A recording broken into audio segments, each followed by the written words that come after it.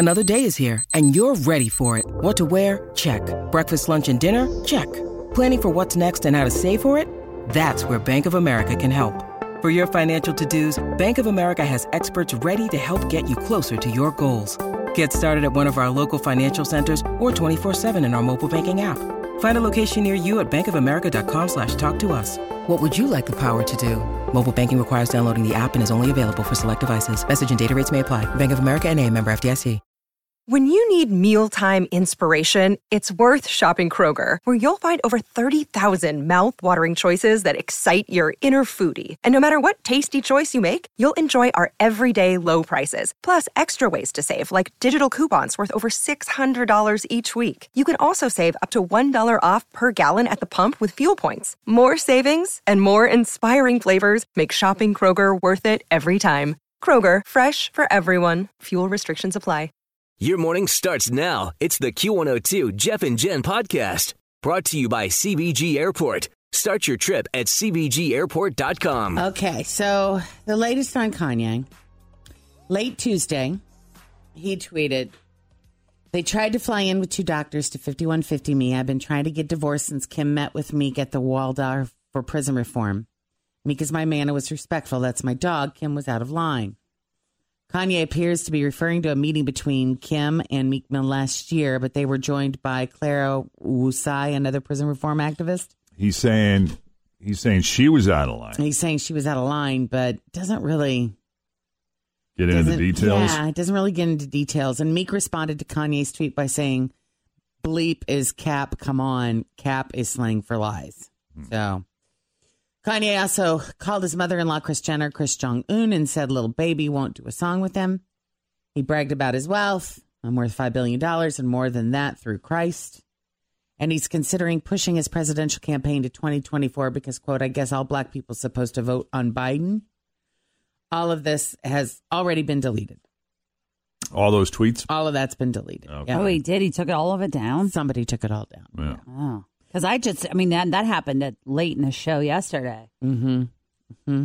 So Kim finally broke her silence and issued a long statement about Kanye and his bipolar disorder.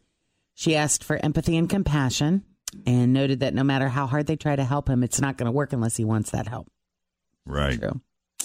She added, "He is a brilliant but complicated person who, on top of the pressures of being an artist and a black man, who's experienced the painful loss of his mother and has had to deal with the pressure and isolation that is heightened by his bipolar disorder.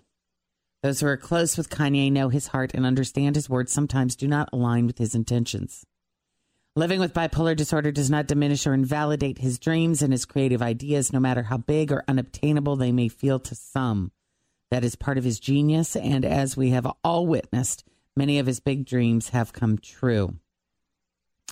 So, beautiful statement. I thought she did a really great job with that. That she said everything that she said there. Debate is on whether or not she really meant it. Don't know. Or even wrote it. Right. But I love it. A so-called source told People that a divorce may already be in the works. The quote is, "There has been enough communication, both in the past few days and the weeks prior, to establish that both sides feel the marriage is over. It's been a long time coming." Did anybody think taking Kanye's mental health issues out of the story, did any of you think that marriage would last? No. I never thought it was legit. You never believed it was the real deal. I think she married him so she could have some sexy babies and have some content for her brand. I thought it would last because he was just like in awe with her. Like, to him in the beginning, if you remember when she married Chris Humphries, I mean, and this is going back. Forgot about that. He would say, like, she's the Mecca. Like, he was just loved her. And then after they broke up, they started like dating, and it started, working out for them. They got married. Mm-hmm. He always seemed very passionate about her. I don't know if but then again, I wasn't following Kim all that closely during the courting phase. No, but you're right. I get your point. Yeah. It always seemed like he was way more into her than she was him. Yeah. Maybe, I don't know. But It's I know sad that no matter she what, man. thinks that he's like a creative genius on all of the stuff that he's talked about. Like in their house, if you remember when she gave that big tour of the house, she talked about how all of the design concepts and things like that all came from Kanye. And she's like, it's brilliant. The sink that doesn't have the hole in it, it just goes away. Like the drain. It's like an infinity sink. Yeah. It's- I mean, I think she definitely sees his genius for sure. and appreciates it. Yeah. It seems like that. Bezos made $13 billion in one day. Yeah. Unfortunately, most of that money was stolen off his porch. Fast food chain KFC has announced that it will work with a Russian 3D bioprinting lab to create the so-called meat of the future, while Arby's announced that they're going to stick with the meat of the past. Relax, it's only a few days old. Iceland has a new service where people can go to a designated location and scream out their frustrations. Yeah, we have something like that here in America. It's called Costco. Always feel confident on your second date. With help from the Plastic Surgery Group. Schedule a consultation at 513-791-4440 or at theplasticsurgerygroup.com. Surgery has an art. Hi, everybody. This is Adriana Trajani. I'm the host of You Are What You Read. I have the privilege of interviewing luminaries of our times about the books that shaped them from childhood until now. We get everybody from Sarah Jessica Parker to Kristen Hanna, Mitch Albom, Susie Essman, Craig Ferguson, Rainn Wilson, Amor Tolls, you name it, they come, they share. New episodes of You Are What You Read drop every Tuesday on Apple, Spotify, or any major streaming platform wherever you listen to your podcasts.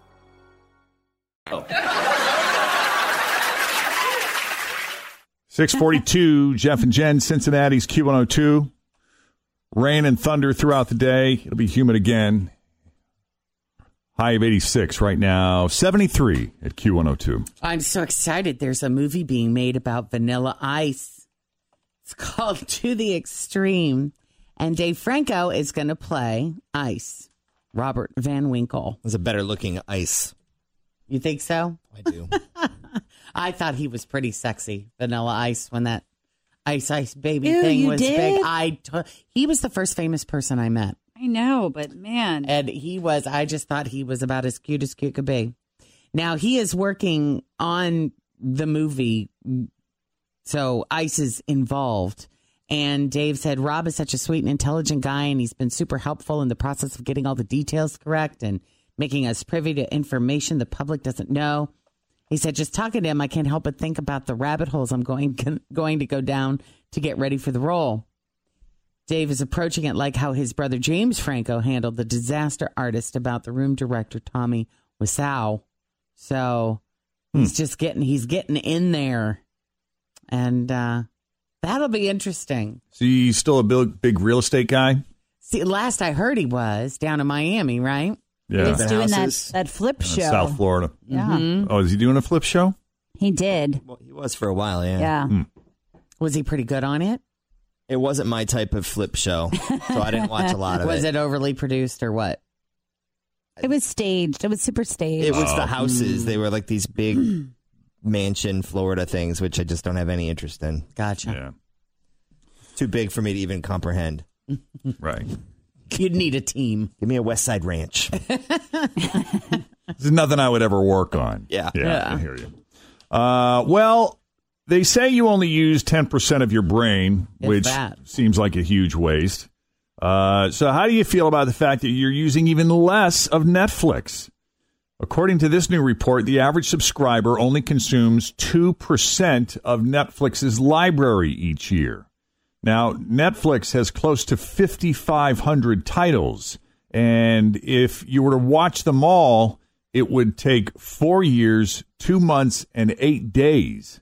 And that's assuming you binged nonstop.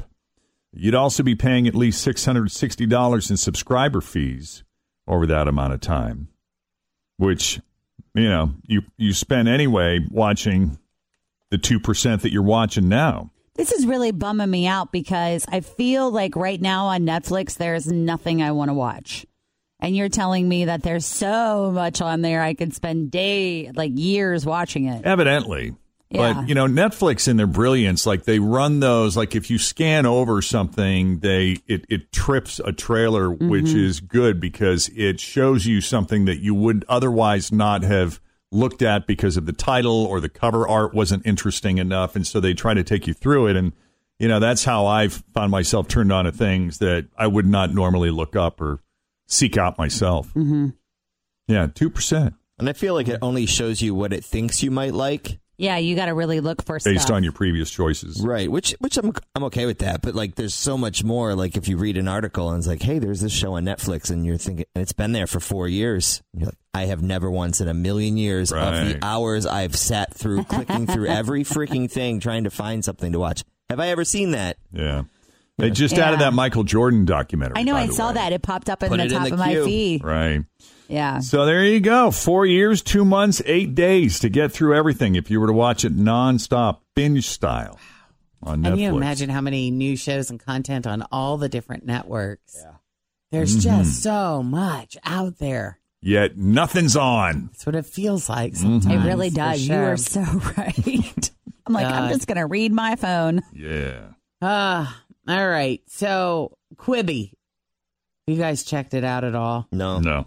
Short form entertainment. It just isn't quite doing very well. A lot of big names on there, though.